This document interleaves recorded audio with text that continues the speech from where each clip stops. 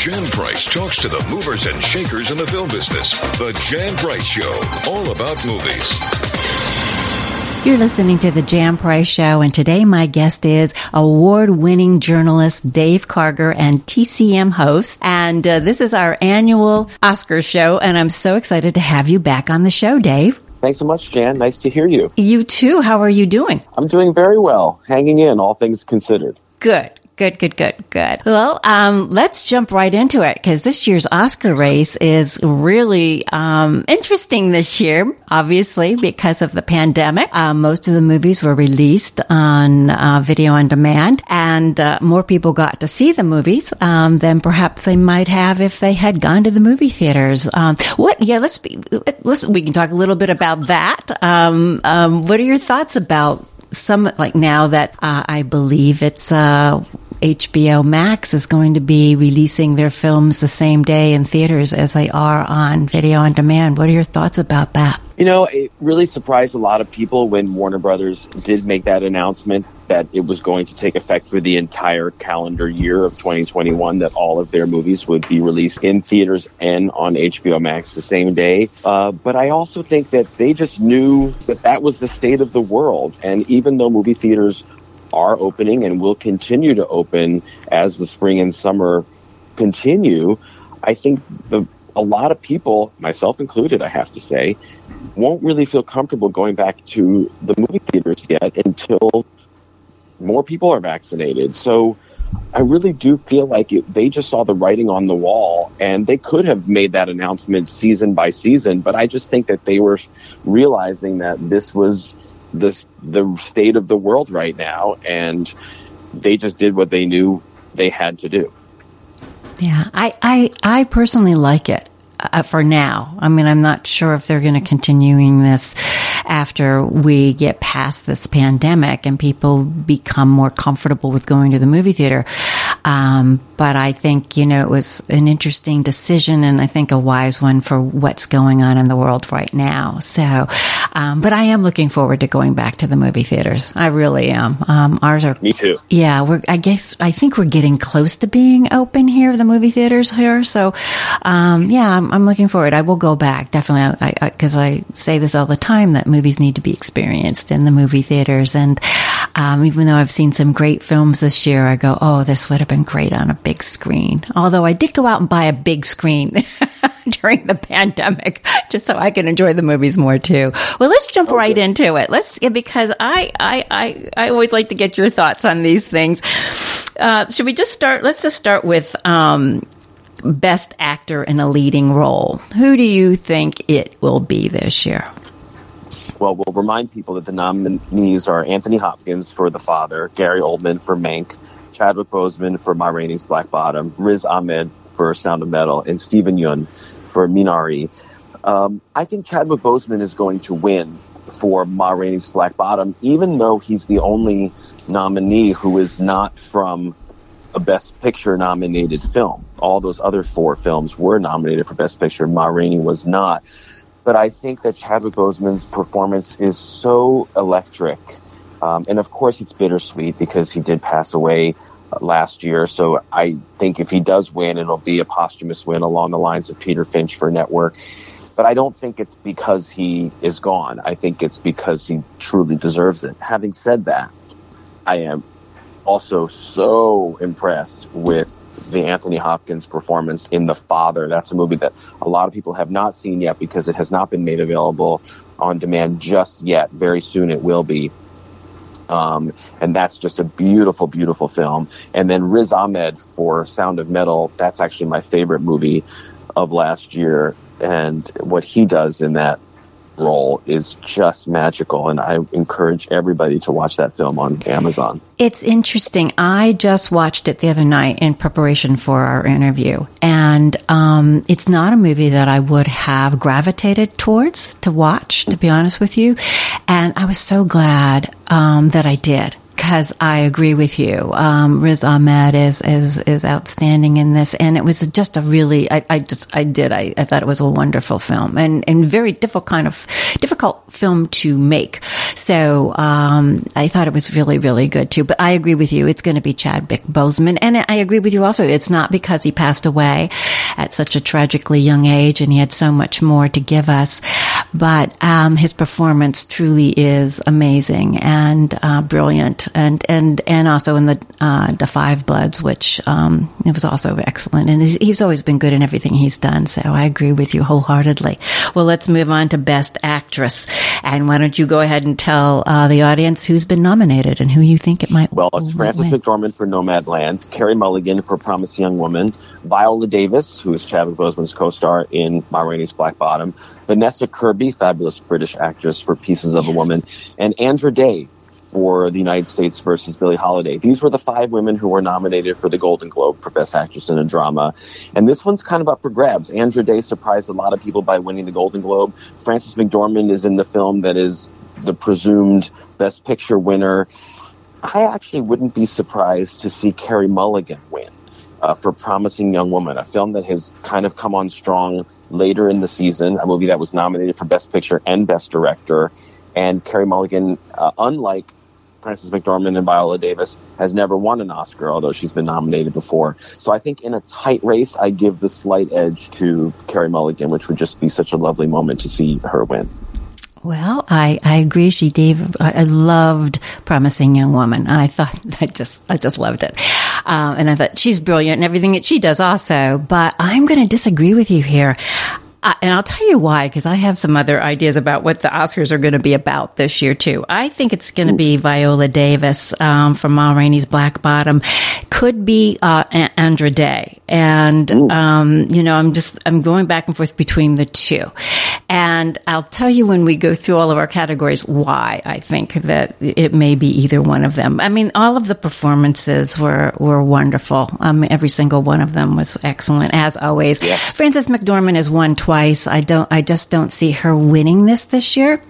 I think it's going to be some other people this year, some other actresses who are well deserving. And not that she's not well deserving. She always is. She's also. No, she is. Brilliant. And what's interesting is that if and when Nomadland wins Best Picture, Frances McDormand will actually win her 3rd Oscar because she is one of the credited producers of the film. Mm-hmm. Okay. Yes.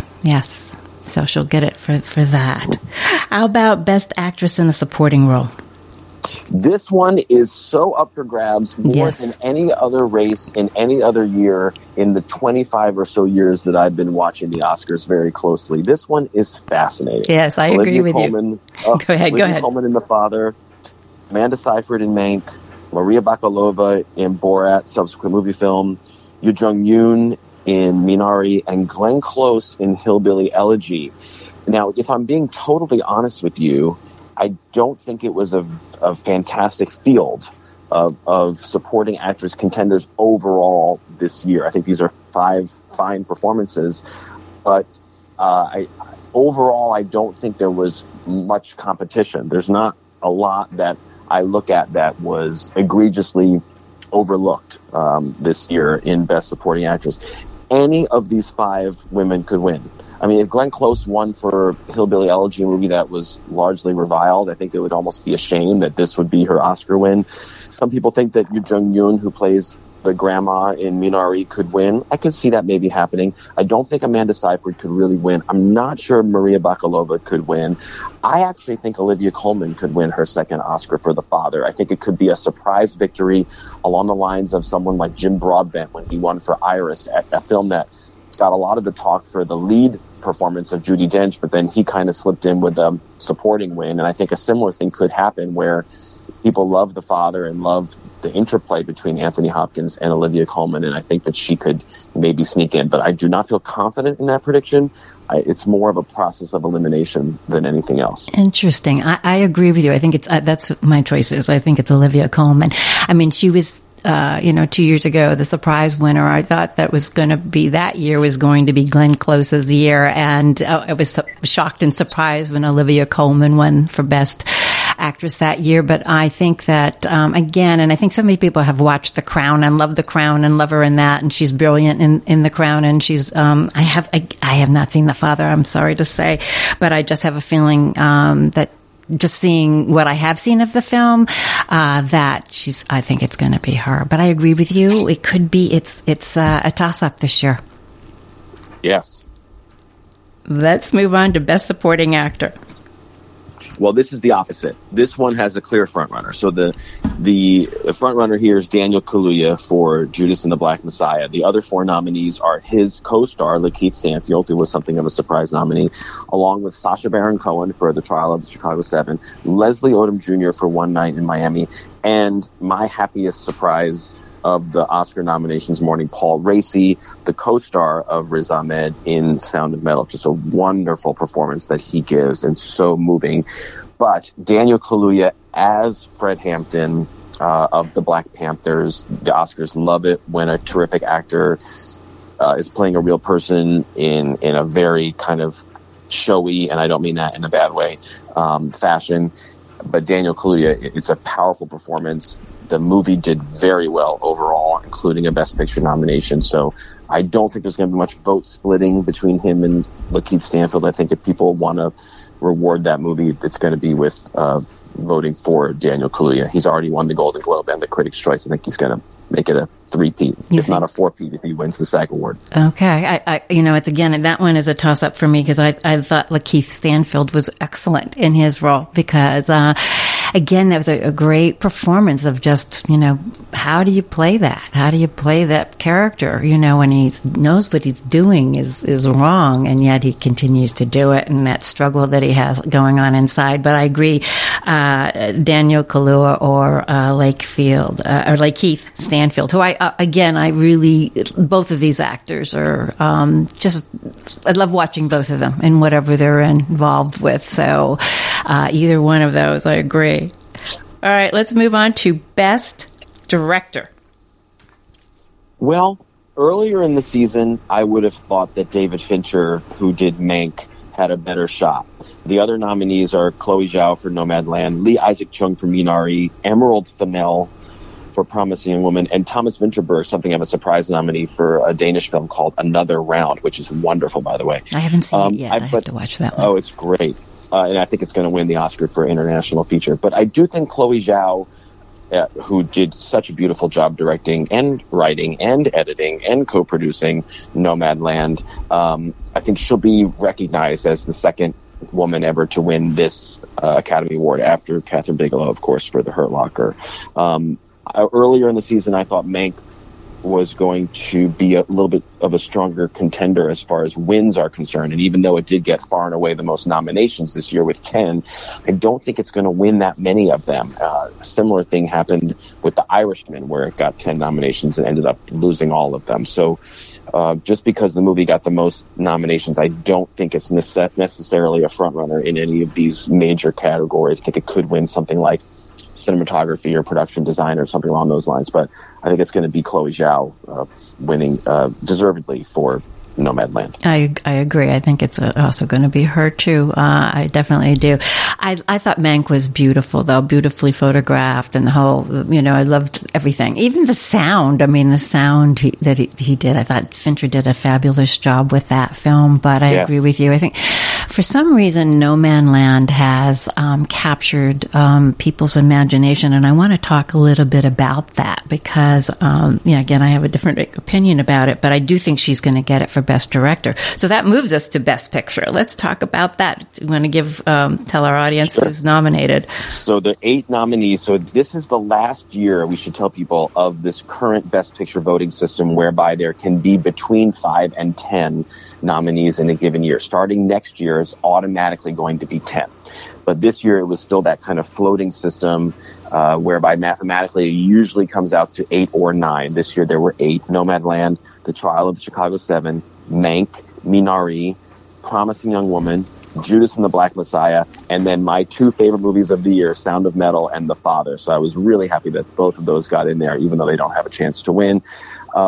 The Trial of Chicago 7 was doing extremely well earlier in the season. It was the only movie that was getting every big nomination. Nomadland, for instance, did not get a nomination for Screen Actors Guild Awards for Best Cast, which is their version of Best Picture. So when The Trial of the Chicago 7 was getting everything, I thought, this is the movie that could actually win and beat Nomadland. But when the Oscar nominations came out, Aaron Sorkin, the director of the Chicago 7, was only nominated for his screenplay and not for directing. So that put the movie down a peg or two. So I do think Nomadland is pretty much unchallenged at this point for the victory. It just won the Producers Guild Award, which is a very important precursor, just very recently. So I think it doesn't seem beatable right now. And I think you're right. I think it is the kind of movie that fits with the times. You know, this is a year where a lot of people readjusted priorities in their lives and maybe did away with some material things. And Nomadland is about many things, one of which I would argue is that. And I think it's the kind of movie that feels very current, but it's also gorgeous. And it has professional actors and non-professional actors. It was made with, almost like a guerrilla crew in a way, and they did it on, with a smaller crew and very scrappy kind of filmmaking. It's very lyrical. It's beautiful. Not everybody likes it, but I do think people in the industry truly admire what Chloe Zhao and Frances McDormand and the whole cast and crew were able to do with the film. Yeah, I'm in the camp that I don't get all of the buzz about the film and why everybody thinks it's such a great film, and you did a great job of just describing why. And it is all of those things. And I knew when I was watching it that these were not professional actors. I felt they were the actual people, and then when you watch the credits, you realize they are. I thought it was all the things that you're saying, but I just don't get why it's getting all the awards for Best Picture. So that's just me. It wasn't one of those movies that knocked my socks off. I'm going to really go out on a limb here, and I'm going to pick Judas and the Black Messiah, which has gotten nothing. Right? I mean, it really hasn't won any awards anywhere, has it yet? It has not won, but it's been included on the Producers Guild Top 10 and the American Film Institute Top 10, which are very important. It got 6 nominations, which is the second most of any movie this year, along with Nomadland. So it is, you could make the argument that the field is level, like you're arguing. I don't see that happening, but stranger things could happen. I think if there's a movie that could win over Nomadland, I would say maybe it's Minari or maybe Judas and the Black Messiah.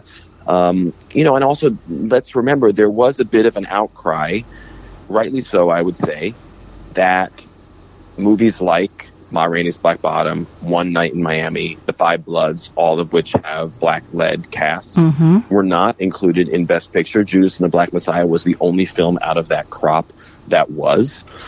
So if there is a block of voters that are interested in recognizing the achievements of African-American filmmakers and African-American casts, this is the place to do it.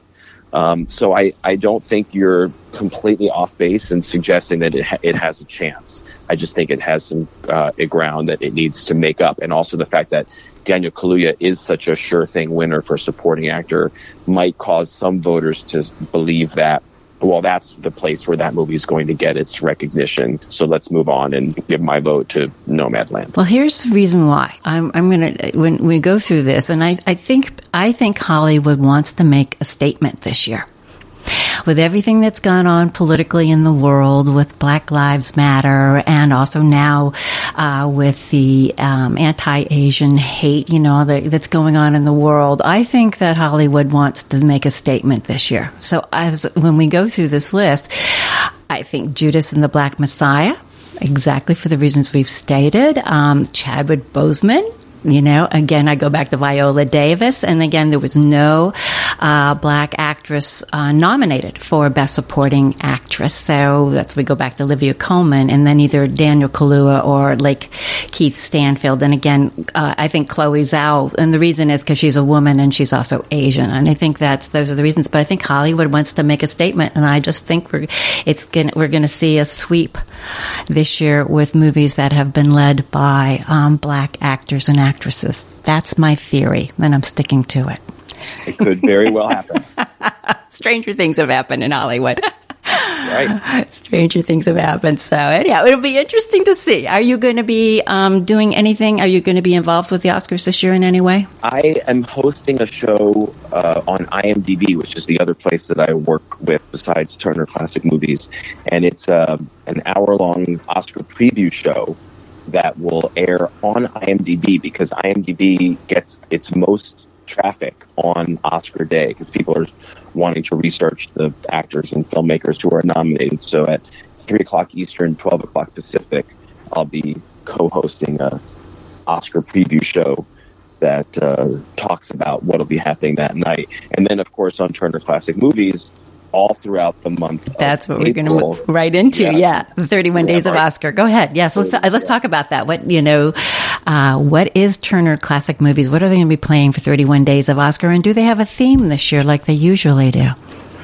So we always do switch up the theme a little bit and present the Oscar nominated and Oscar winning movies in a different way. This year, it's actually very simple. It's alphabetical. So all of the Oscar-nominated and Oscar-winning movies that we're showing, and that's all we show throughout the entire month of April, are presented A to Z.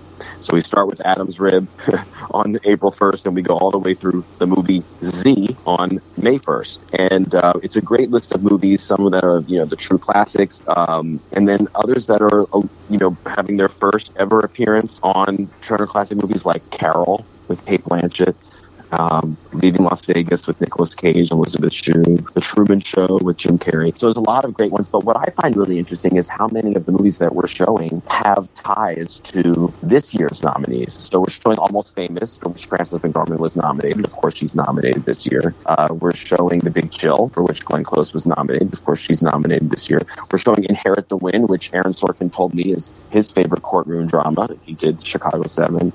Places in the Heart, which got a costume nomination for Anne Roth, who was nominated this year for Ma Rainey's Black Bottom. And then, of course, Citizen Kane, which inspired the movie Mank, because it was written by Herman Mankiewicz, and that's what largely the movie is about. So it's fun to see Oscar history in the through lines between the classic Oscar-nominated and Oscar-winning films and this year's crop of nominated films. I love it. And it's nice that they're showing more recent films, too. But I love the tie-in that they're doing with the current nominees and other Oscar-nominated films from the past. That's amazing. That's really good. I agree. Good. I mean, obviously, the bread and butter of Turner Classic Movies is films from the 30s to the 60s. But one of the things that I love about our 31 Days of Oscar month every year, and of course, usually it's in February. This year it's in April since the Oscars were postponed. But I love that it allows for us to show movies as recent as 2015. I mean, some people would argue, is that really a classic? But I think it's a modern classic. A movie like Carol,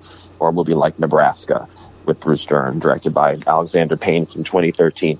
So I'm thrilled, but yes, the vast majority of the films that we're showing, even for 31 Days of Oscar, are the films from the late 20s through the 60s. Very exciting. Well, this is always my favorite month to watch Turner Classic Movies, that and many others. But, this month, the month of 31 Days of Oscars is always one of the ones that I find most fascinating. So are you introducing a lot of films, or do you have are you doing specific genres yourself? So the way it works is that each of us, there's 5 of us that are hosting on the channel, but I believe that just 3 of us are doing 31 Days of Oscar, and it's by time slot. So my time slots are every Saturday afternoon and every Monday night. So I'll do 3 or 4 movies in each of those 2 time slots every week. And then Alicia Malone and Ben Mankiewicz, my cohorts, they have time slots the rest of the week. Well, we look forward to seeing you on 31 Days of Oscar, and also on IMBD, the day of the Oscars too. Dave, it's always a pleasure having you on the show. It's always fun, and I look forward to seeing you again soon somewhere.